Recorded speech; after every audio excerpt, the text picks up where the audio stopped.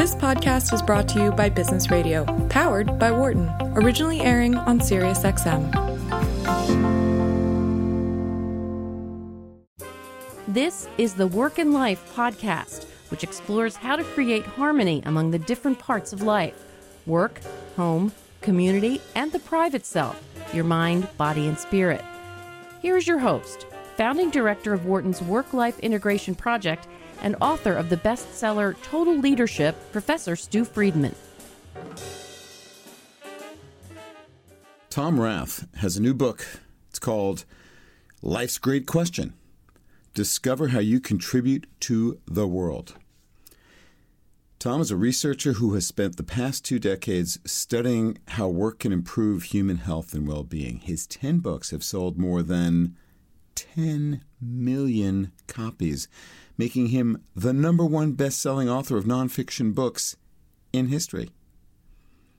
Tom's first book, How Full Is Your Bucket, was an instant #1 New York Times bestseller and led to a series of books and activities for kids that are used in classrooms around the world. His StrengthsFinder 2.0 is Amazon's top-selling nonfiction book of all time. There's more. We focus in this conversation on Life's Great Question, each copy of which has a unique access code to Contribufy.com. And after taking the online inventory there, readers discover the top 3 areas where they have the most potential for contribution. Very useful stuff.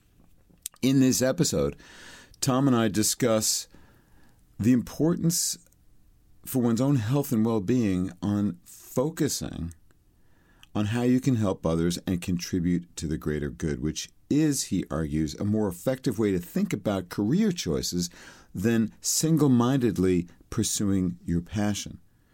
We talk in very practical terms about the distinction between what journalist David Brooks calls eulogy values and resume values, and the many benefits that obtain from prioritizing the former.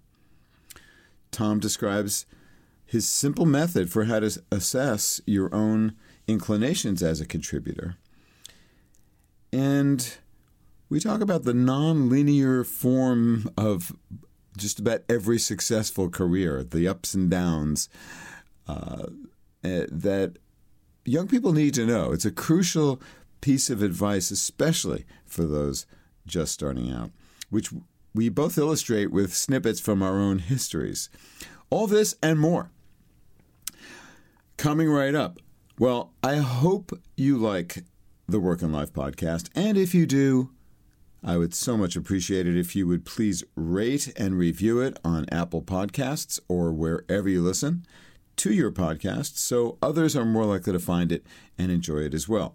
Now, without further ado, get set to listen to the wisdom of someone who has been doing applied research in the area of strengths and well-being for decades, has a powerful personal story to tell, and practical advice for learning how to lead a more meaningful life. It's Tom Rath.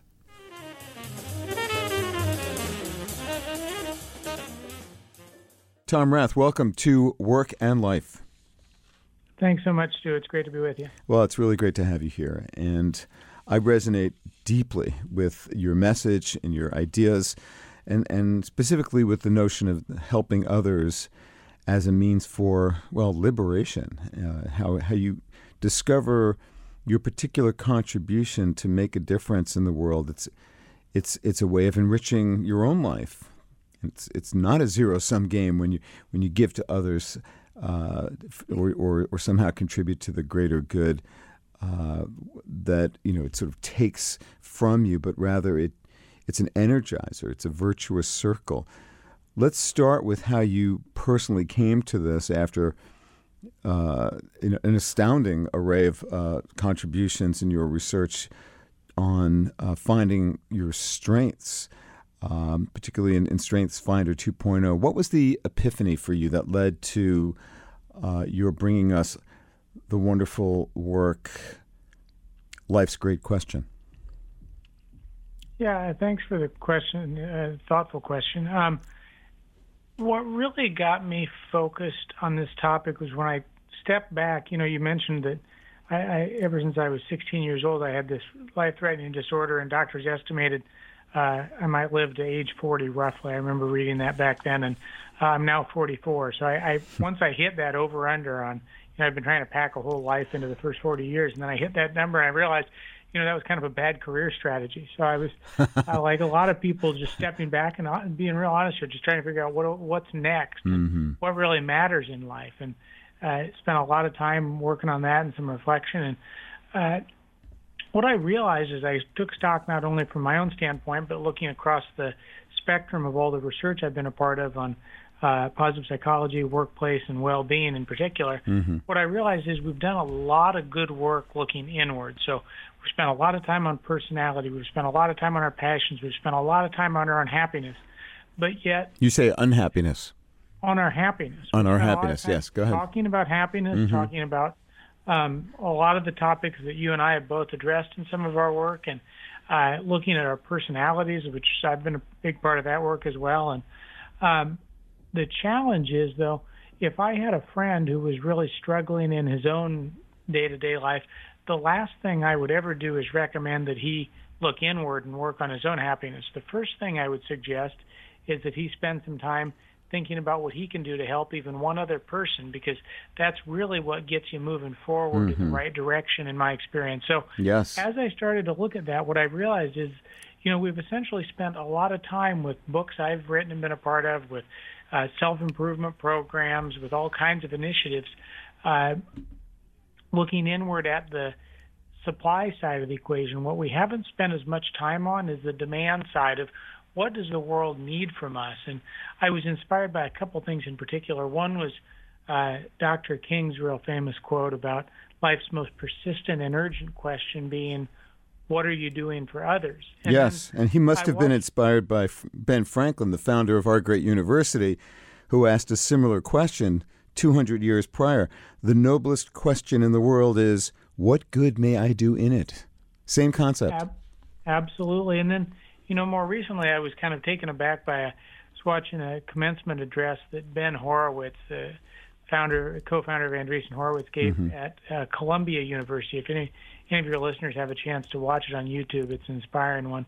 But he talked about how real great careers are the product of following your contributions more than following your passions. Absolutely. And that kind of brought it full circle for me about maybe we need to help people be more strategic and diagnostic about how they can spend their time during a day, matching who they are with how they can contribute and what the world needs, instead of primarily starting with and looking inward.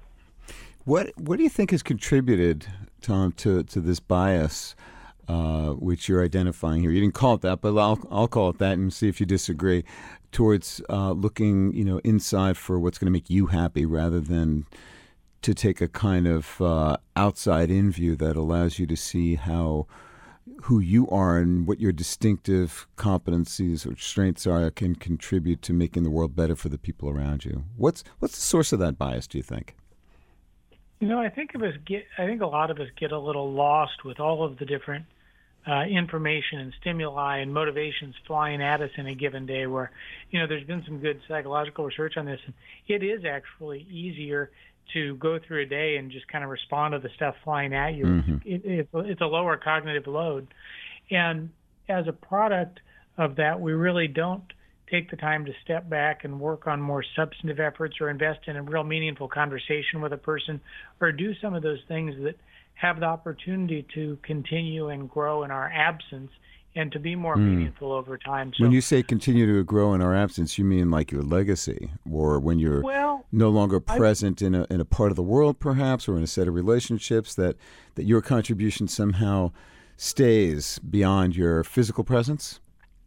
That's the long-term ramification. I think that, but you don't need to think in those broad strokes. I think if you can acknowledge that, let's say you're working in a customer-facing role and you're in a retail store, and one customer comes in and she's really worked up and frustrated about something that's happened to her and experience with the company. If you can just get her back to neutral, that probably changes the entire trajectory of her day, and that's a meaningful victory we've got to learn to acknowledge in the moment. And you see it in food service as well, where if someone's preparing food and they can physically, literally see the person they're making food for, they make better quality food, it's more nutritious, and they feel better about their work.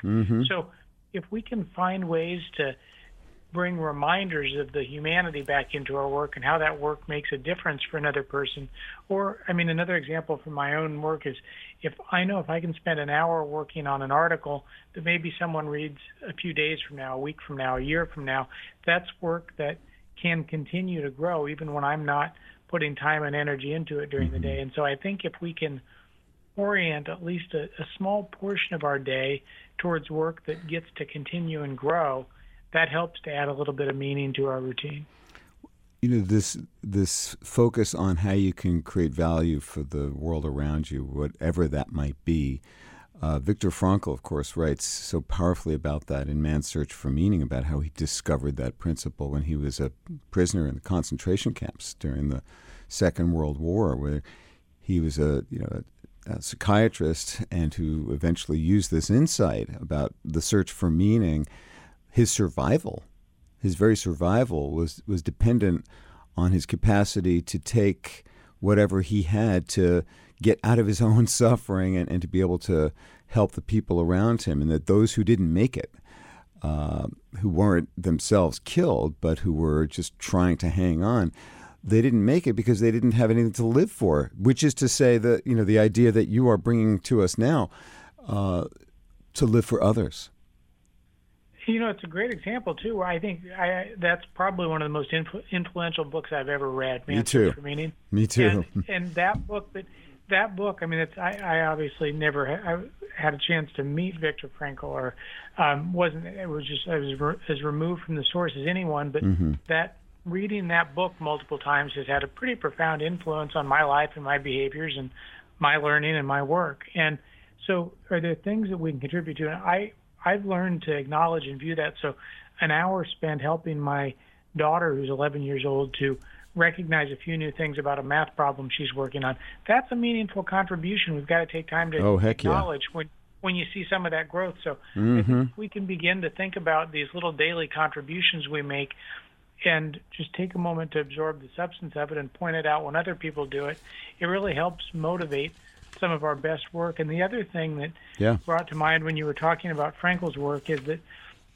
what I've learned in the last few years of practicing what I've been writing about is that when you orient your days, the more you can orient your days towards other people, you get out of your own head. It's just easier and less stressful. Amazing, right? And yet so few of us are able to make that leap.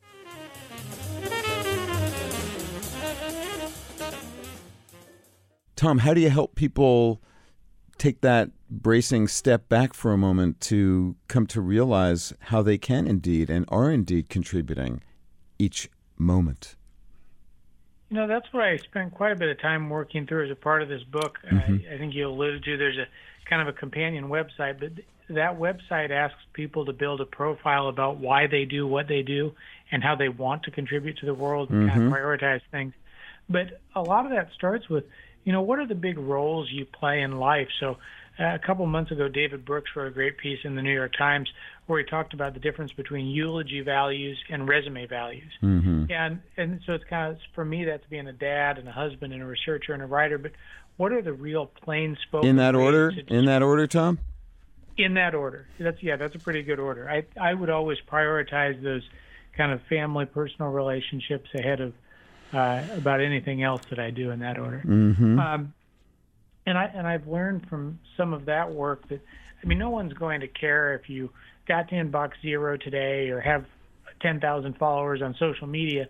What will matter are the things, the big roles you play in life, the big experiences you've had, what's shaped you and made you who you are. But yet, when we get to know new people in the workplace, we so often default to resumes and job descriptions. And if you ask me to go create the most sterile, impersonal means for summarizing a human being's work today, it would be a resume or a LinkedIn profile or a job description. So we've got to do a better job there. We do. But are you advocating, Tom, for for people to lead with, that aspect of themselves that is particularly distinctive? I mean, if you were applying for a job now, would you start with that diagnosis you got 28 years ago, whenever it was?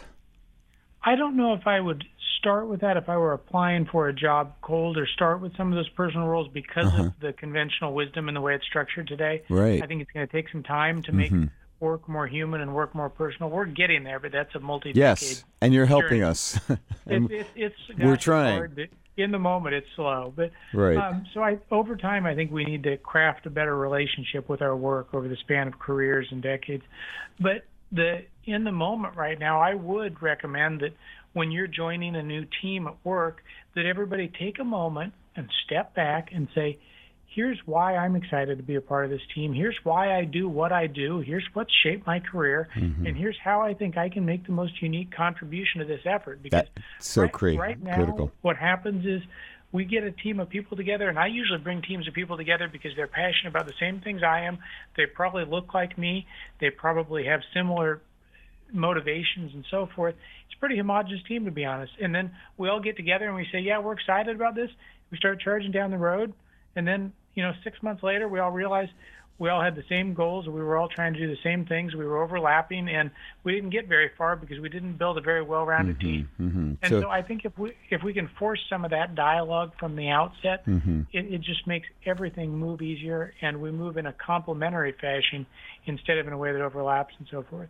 Yeah, and I know you've done a lot of work, really significant work on helping people to identify what their particular contributions are, their strengths are, even with kids just starting out, like in college. And of course, I've had a 35-year career here teaching at Wharton and have counseled thousands of students here, and it's really quite remarkable how difficult it is for most 18 to 22-year-olds in today's environment to find a way to have sort of the courage and encouragement to ask those challenging questions about themselves, and it's as if nobody ever asks them, where have you come from that in your experience has really touched you, has really moved you, that you want to make sure you're giving voice to in some way and bringing into your life.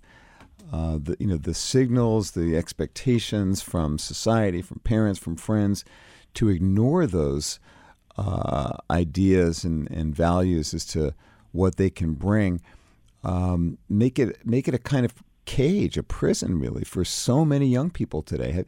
Have you found that that's still true, and is it changing? And I guess most importantly, what can we be doing to help young people to be more capable of discovering their unique contributions?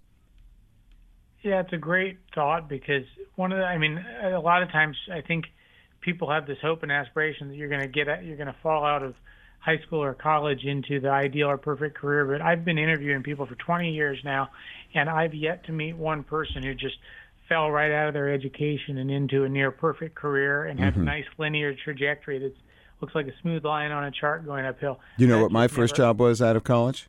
What was it? Take a guess, Tom. Come on. You've gotten to know me now for 15 minutes. You should figure it out. I can't. There are too many guesses. Of course, I'm being stupid. Please forgive me. I was a New York City taxi driver. Really? That's correct. Wow, I could spend an hour asking you questions about that. That's why I kind of threw it out there, because I want to see now that you know that about me, you probably think a little bit differently about what I'm about and what I bring to my work and to even to this conversation, right?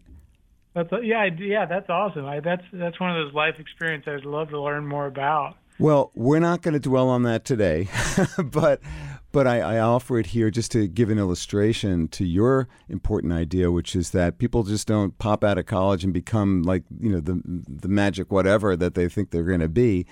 Tell us more about what you've seen in your work and helping people to discover who they are and how nonlinear the paths of virtually all of us are. Yeah, and I think a part of it is accepting that they're going the curve of or the arc of a career, a better way to put it, is something that's very spiky along the way. You're going to have a year or two of great progress, then you're going to backtrack for 6 months, then you're going to have a little pop, and it goes up and down and up and down.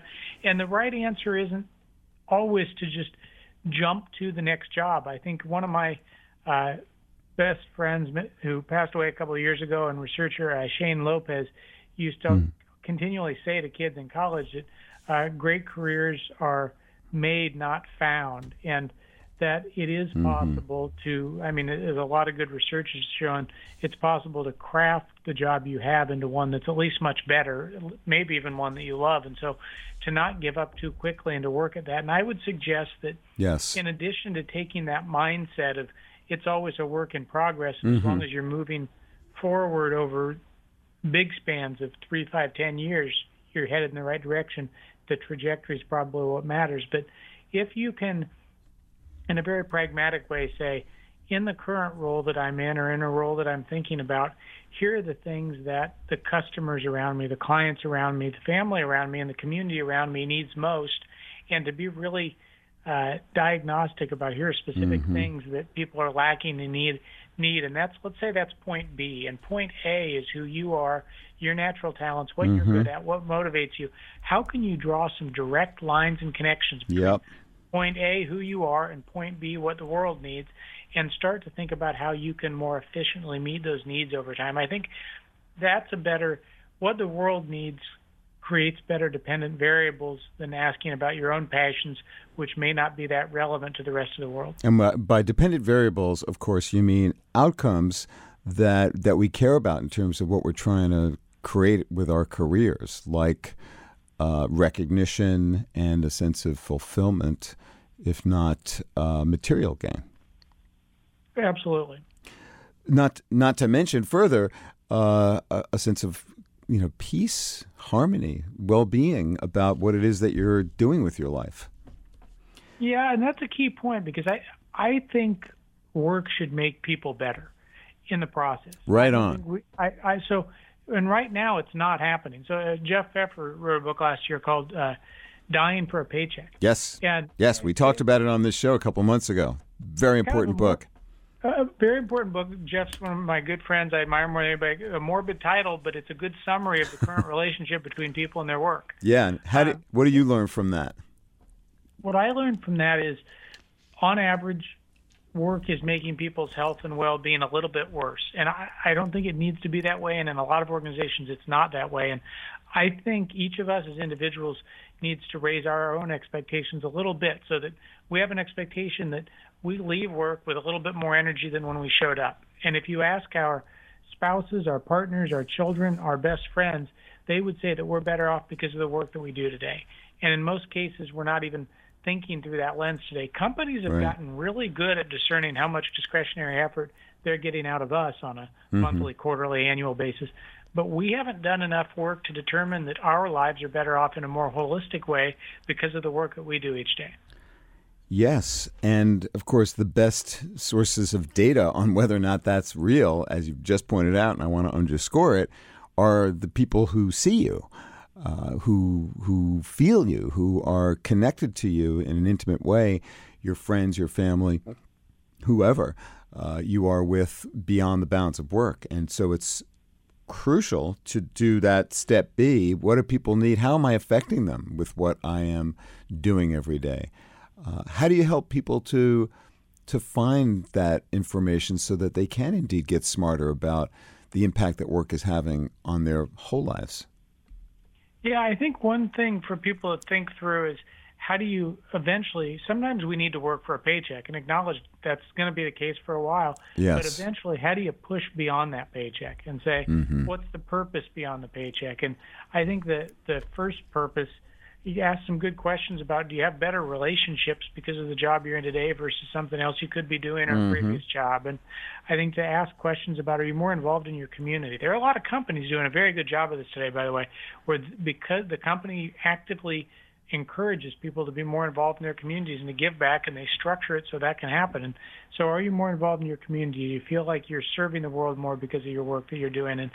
And then I think the other question to ask is, as we were just talking about, is your career on an upward trajectory because of the work you're doing today? Because, I was just reading a fascinating study this morning about, there's this conventional wisdom that people say, oh, well, lottery winners aren't actually happier because they win the lottery. Well, over time they are. There's some good longitudinal work on this emerging, but they're just a little bit happier because they won the lottery. Whereas if people have sustained unemployment for a period of time, that's the one thing that significantly dents your long-term well-being. So our job does matter because it is our identity in most cases.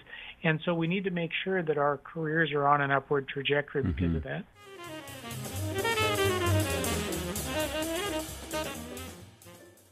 Tom, let's continue. I did ask you about your views on universal conscription. What do you think? I absolutely love the idea because I think the one thing that's lacking most when I hear people talk about career direction, we've got a lot of inventories. We look at personality and the like, and their interest in inventories and so forth. The piece that's really missing from all the interviews I've done is the immersive experiences, and it's these experiences that really shape who we are and what we do, but yet there's no way for people to yet, at least in kind of a virtual way or anything else, to be kind of rapidly immersed in a series of experiences so they get more direction. And I think the ideal thing would be if young people did need to spend, I don't know if it's 3, 6 months or a year, whatever the time period is, actually immersing themselves in some major experiences like that. Doing that before you plunge into the work world, I can't think of many things that would be more valuable at this point. All right, so let's get on that, Tom. I'm going to push for We're it. on it. Our kids need it, and much more importantly, Boy, I think they do. the society needs it, because without that, you've got folks. I will get off my hobby horse on this in just a moment, but I think this is part of the problem that we started our conversation with, Tom. Is that there's far too much of an emphasis on when we speak to young people implicitly or explicitly in terms of what our expectations are for their lives and careers. The focus is far too much on, as you were saying, personal happiness and gain rather than what you've got to give and how important it is to see yourself as part of something bigger. And college doesn't do that, right? Not at all. Right. It's so much of it. Not entirely so. I mean, we're trying to change that here and in many universities, but a service experience of some kind really shifts your mind. And I believe it ought to be universal. Let's see where that goes in the months and years ahead.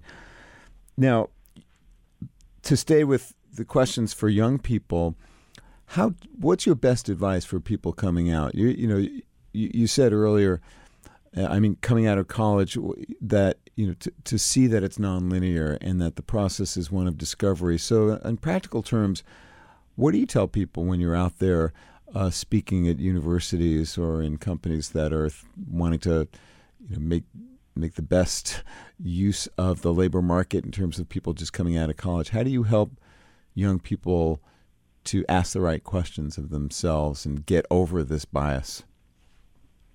I think that one of the things that motivates me most and motivates a lot of this book is, I mentioned my kids are 9 and 11 right now, and by the time they're entering the work world, we've just got to have better mechanisms for matching people with jobs. We actually, as a society over the last decade, we've done a better job with Match.com and Tinder and the like, matching people romantically than we have with careers.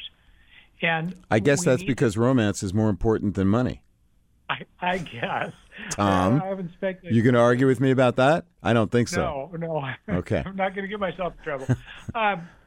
But the thing that I encourage people to do, young people to do, is to step back and try and map out what are instead of just looking at what their parents have done, what society's influencing them to do, what are any moments where they feel like they've experienced kind of success through their experiences in serving other people, and what are the things, the causes and things that they believe in most deeply, and how could they start to connect a few dots, whether it's through nonprofit service projects, as you've talked about, or an internship, or through their first career experiences to connect some of those dots with how they, first of all, how they do something that makes a substantive contribution to even one other person they feel good about. And then I think that the second thing I've been challenging people to do is how can you see the people you serve really literally? So if you're doing something and you're in a call center and you don't get to have any experience with the people who you're raising money for or the people who you're serving from a customer response standpoint, you're not going to be able to see the meaning enough to understand why it matters as much as it does. And you talked about driving a taxi cab. I mean, there's a great way to actually at least see the people you're serving and know who your customer is and have that direct connection. But you just look in the rearview mirror. Exactly. But if you don't have that direct connection, how can you bring some of that to the surface? Because I think over time, if you can't find a way to do that, you're going to struggle. So that gets again to the job crafting and the design of jobs to make them more significant in terms of the social impact that you're having through your work, whether that's with the end user or just the people who are in the office or the manufacturing facility, next door, right? It's any human impact that you're having that's key. Is it not? Do I have that right? Yeah, absolutely. I think that's the key piece of it. And to understand, I think it's okay to acknowledge in your first jobs that, yes, you do need to make ends meet. And if you need the wages for food and shelter and to provide some basic sense of financial security, but it's also important to make sure that you don't just keep climbing a pointless ladder once you've reached a place where you can provide sustenance and make sure that you're putting food on the table and the like. Because I've seen and evidence of this and many, many anecdotes of it where people get hooked into that kind of reward cycle and they just keep going and going and going, whereas after a certain point of income that you need to provide financial security, there is a clear point of diminishing returns of just chasing another doubling in income or another advance in a paycheck versus more meaningful, purposeful work. Absolutely.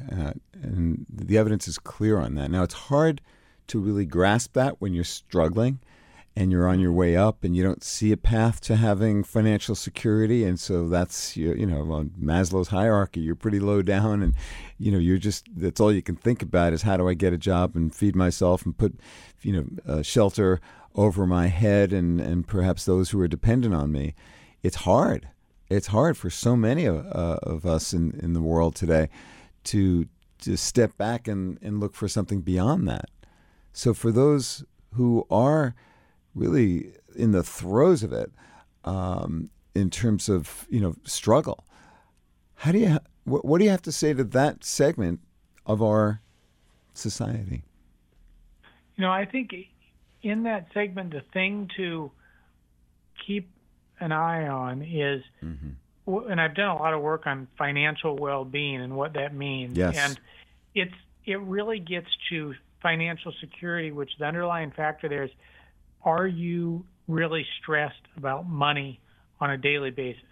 And if you're continually stressed by a lack of financial means on really a day-to-day, hour-to-hour basis, I think it's probably a good idea to have that at the very front of your radar screen. And to also keep in mind that you can still count the meaningful and positive influence you have on other people. So if you allow both of those things to kind of continue to motivate you in parallel until you get to the point where on most days you don't have constant financial stress and worry. And once you get to that point, then I think it's a good transition moment to allocate even more time to finding work that makes you a better friend, makes you a better parent, and thinking about that kind of more balanced relationship between you and the work that you do where you're getting something out of it as well. Yeah, and it's not easy when you're in the thick of it, but it's certainly true in our research and the body of evidence and anecdotally, and certainly what we know from the world's religions that are still alive. They tell us all the same thing, that what's going to be important at the end of the day and at the end of your life is the relationships that you've had and the impact that you've had on the people around you.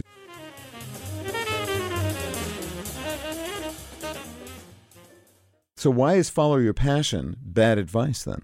Well, I think the problem with following your passion is that it essentially presumes that you're at the center of this big universe and everything else should start to rotate around you and fall in line over time. And, the other thing is I may be passionate about, let's say it's golf or some obscure stamp collection, whatever it might be, that really doesn't make a bit of difference for another person. Wait, so are you a stamp collector, Tom? Are you revealing something about yourself now? I was when I was young. Okay. I got out of that nerdy mode at some point. Hey, let's not be hating on stamp collectors. No offense to fellow stamp collectors. Numismatists. Yes, but if you anchor everything around your passions, I think that's the wrong outcome to start with, because it's unlikely to lead to fulfillment for you, and it's far less likely to be as helpful for society. And so you mentioned that Contribify profile that readers can build on the website. And the way I arrived at those contributions, those 12 contributions that people kind of rank and stack during that exercise, I went and looked at the United States Bureau of Labor Statistics has a big database of all the jobs that people actually get paid to do and that society values in the United States. So I looked at all these job categories that people make money for on a daily basis and narrowed down to about 50 practical things that people just do every day. And that's on the Contribify website if listeners are interested in checking it out. So from those 50 things that people do each day, that's what those 12 contributions stem from, are actually just kind of practical brass tacks things that people need on a daily basis from organizations and careers.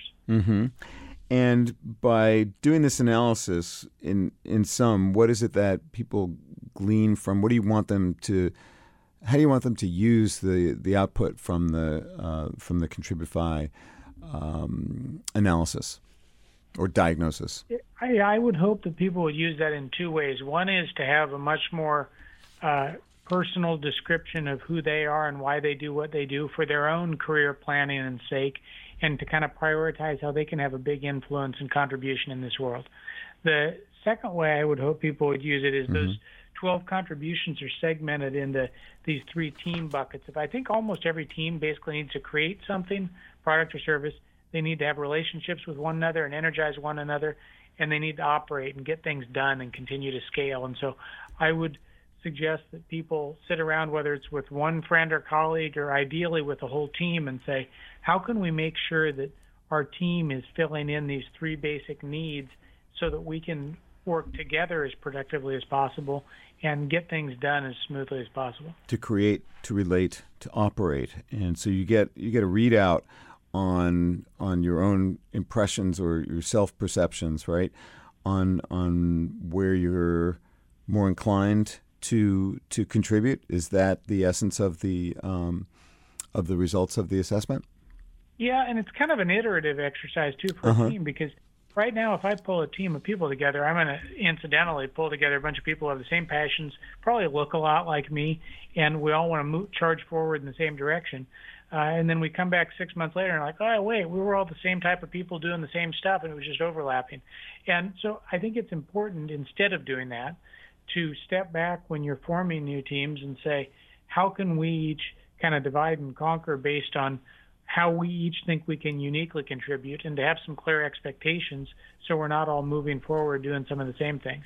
Let's turn in our last segment here to our families, because you said earlier that your in order, in terms of priority, the roles that matter most to you are spouse and father. I got that right? Yes. So in light of that, how does that prioritization and what the world needs from you and where you can make the most contribution, how does that affect what your daily life looks like?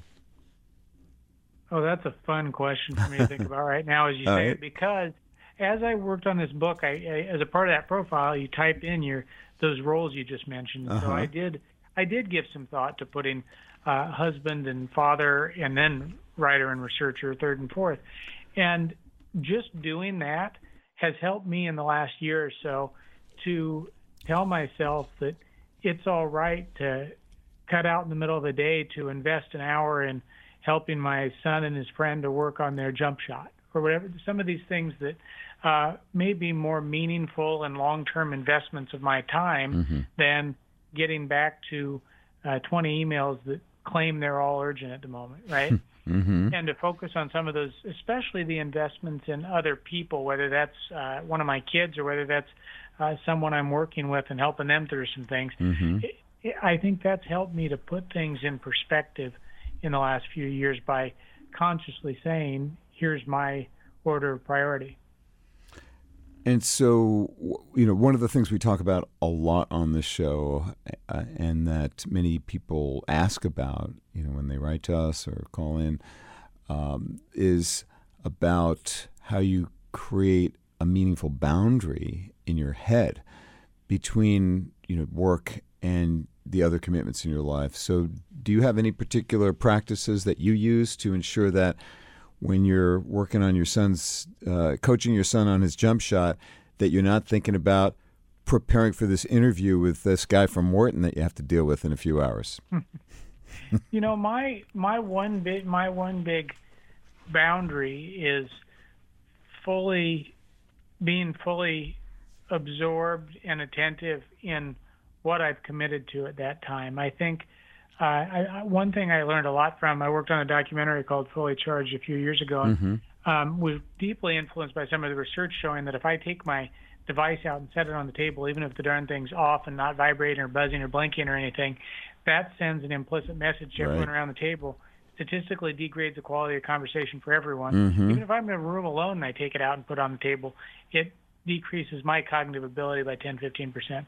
So I've really been cautious in recent years to be known as the one who doesn't use his phone in a public setting. And whether I'm with my kids or I'm talking to you or I'm in a meeting, I make sure to ask as many good questions as I can and then close my mouth, keep my device stowed away, and genuinely listen to those responses. So you won't catch me on the basketball court checking my phone or answering a call. And when I'm working and I'm focused, you won't catch me tuning out or jumping away from that either, because as I mentioned, I think I've learned to prioritize my time so that I might spend at least an hour in a given day working in a concentrated way on an effort that can continue to grow a week from now. I really find that to be a powerful and simple, very practical way to think about your choice of where you're going to focus your attention. What's the impact that this is going to have? That it's going to last somehow beyond the moment. To keep that. Go ahead, please. Elaborate. I was just going to say that's been a good anchor for me in recent years to say, is this something that can continue to grow even when I'm not, essentially when you're not there watering it actively? Because I think if we orient our thoughts towards some of that, it makes it easier to push some of the urgent but not as important things to the side. So what's your greatest hope for your kids then, Tom, as you think about the world that they're going to need to somehow serve and make better with their lives? My greatest hope is that they enter a world of work that makes people better in the process. I think a lot of us, my grandfather used to talk about this, about how, right now we think about people getting work done, but he always talked about his hope was that we get people done through work. And I think we're at least a decade from effectively, on average, getting people done through work. But I think we can get there over time, and a part of that is each of us as individuals raising our expectations and raising the bar a little bit about wanting to have work that makes our families better and makes our communities better. So for the people listening who supervise or manage or lead others, in whether it's at work or in their community, in a religious group, political group, what's the best piece of advice you've got for them that comes out of your most recent work on Life's Great Question? For people who manage and lead in particular, I don't know that there's anything more powerful that you can do for another human being than to genuinely listen and observe and help people to spot some things they're doing great that really make a difference for another person that they may not have noticed on a regular basis. One of the things I've been most impressed and refreshed by in the last year is that when I talk to the leaders at the very highest levels that I admire most, they're the best askers of questions, they're the best listeners, and they actually inject more energy and development into my life than anyone else I talk to on a day-to-day basis. And so I think that the new currency of leadership may be great questions, deep attention, and observing and recognizing things people haven't noticed. And if you grew up in a different era where that wasn't true, what's your best advice for how to try to develop those capacities that are inherent in all of us, I'm going to argue? What's the best way to really tap into those aspects of who we are as human beings if you haven't been trained for that, or if the company cultures that you've been raised in have somehow extinguished those features? Well, yeah, I think the good news is we can all start doing that today. And we can, no matter what role you're in right now, you can observe someone doing something, and when you spot that they're doing it at a level of excellence, you can point it out and call it out, and there's almost no downside to trying that and doing that today. The one thing I would encourage people who are thinking about that, from personal experience, I know sometimes it's easier to say, oh, we have tomorrow, and to put things off. And I know from my own personal background and history and experience, we don't have tomorrow. You have today to invest, whether it's 15 minutes or an hour, in the growth of another human being. And if you invest in that relationship, it will continue to grow in your absence. Yes. Tom, we are approaching the end here of our conversation. There's so many more things I want to ask you about. You've got a lot of wisdom you've developed in your still relatively short life, even though you've lived beyond your expire date, right? Absolutely. What's your prognosis now? I'm doing really good. I'm in pretty good health, and hope to continue for quite a long time. Well, we all hope that that's true, Tom. What's the best place for people to learn more about not only Life's Great Question, but the other work that you have brought into our world? Yeah, they can learn a lot more about the Contribify profile on Life's Great Question at Contribify. It's CONTRIBIFY.com, and more about any of the work we've talked about at tomrath.org. Well, all right. Tom Rath, thank you so much for joining me on the show today. Really appreciate it. Thanks so much. It was a really enjoyable conversation.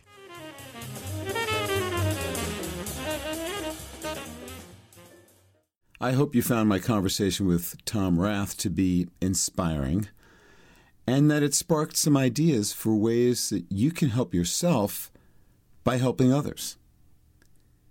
Here now is a challenge for you, an invitation to take the core idea that Tom talks about in Life's Great Question and use it, maybe in the next interaction you have with someone. Or perhaps it's the interaction after that. Ask yourself this simple question. How does my approach to this interaction with this other person create value for this other person beyond the time we are together? In other words, what's the legacy you're creating right now in the people that you interact with? I'd love to hear what you discover from this experiment if you try it, by doing what you can to put the idea of contribution in the forefront of your consciousness, of your thinking. So get in touch with me. Let me know. Write to me, friedman@wharton.upenn.edu, or find me on LinkedIn. Thanks for listening to this episode of Work and Life. This conversation was originally recorded on my weekly radio show on SiriusXM 132, Business Radio powered by Wharton. Tune in for live broadcasts of Work and Life on Tuesdays at 7 p.m. Eastern. For more about today's guest and about previous guests, go to workandlifepodcast.com. And for more ideas and tools for creating harmony among the different parts of life, visit totalleadership.org and check out my book, Total Leadership. Be a better leader. Have a richer life. If you like this podcast, please subscribe, rate it on iTunes, and share it with your friends, your family, and your coworkers. Until next time, I'm your host, Stu Friedman, and I thank you for joining me. For more insight from Business Radio, please visit businessradio.wharton.upenn.edu.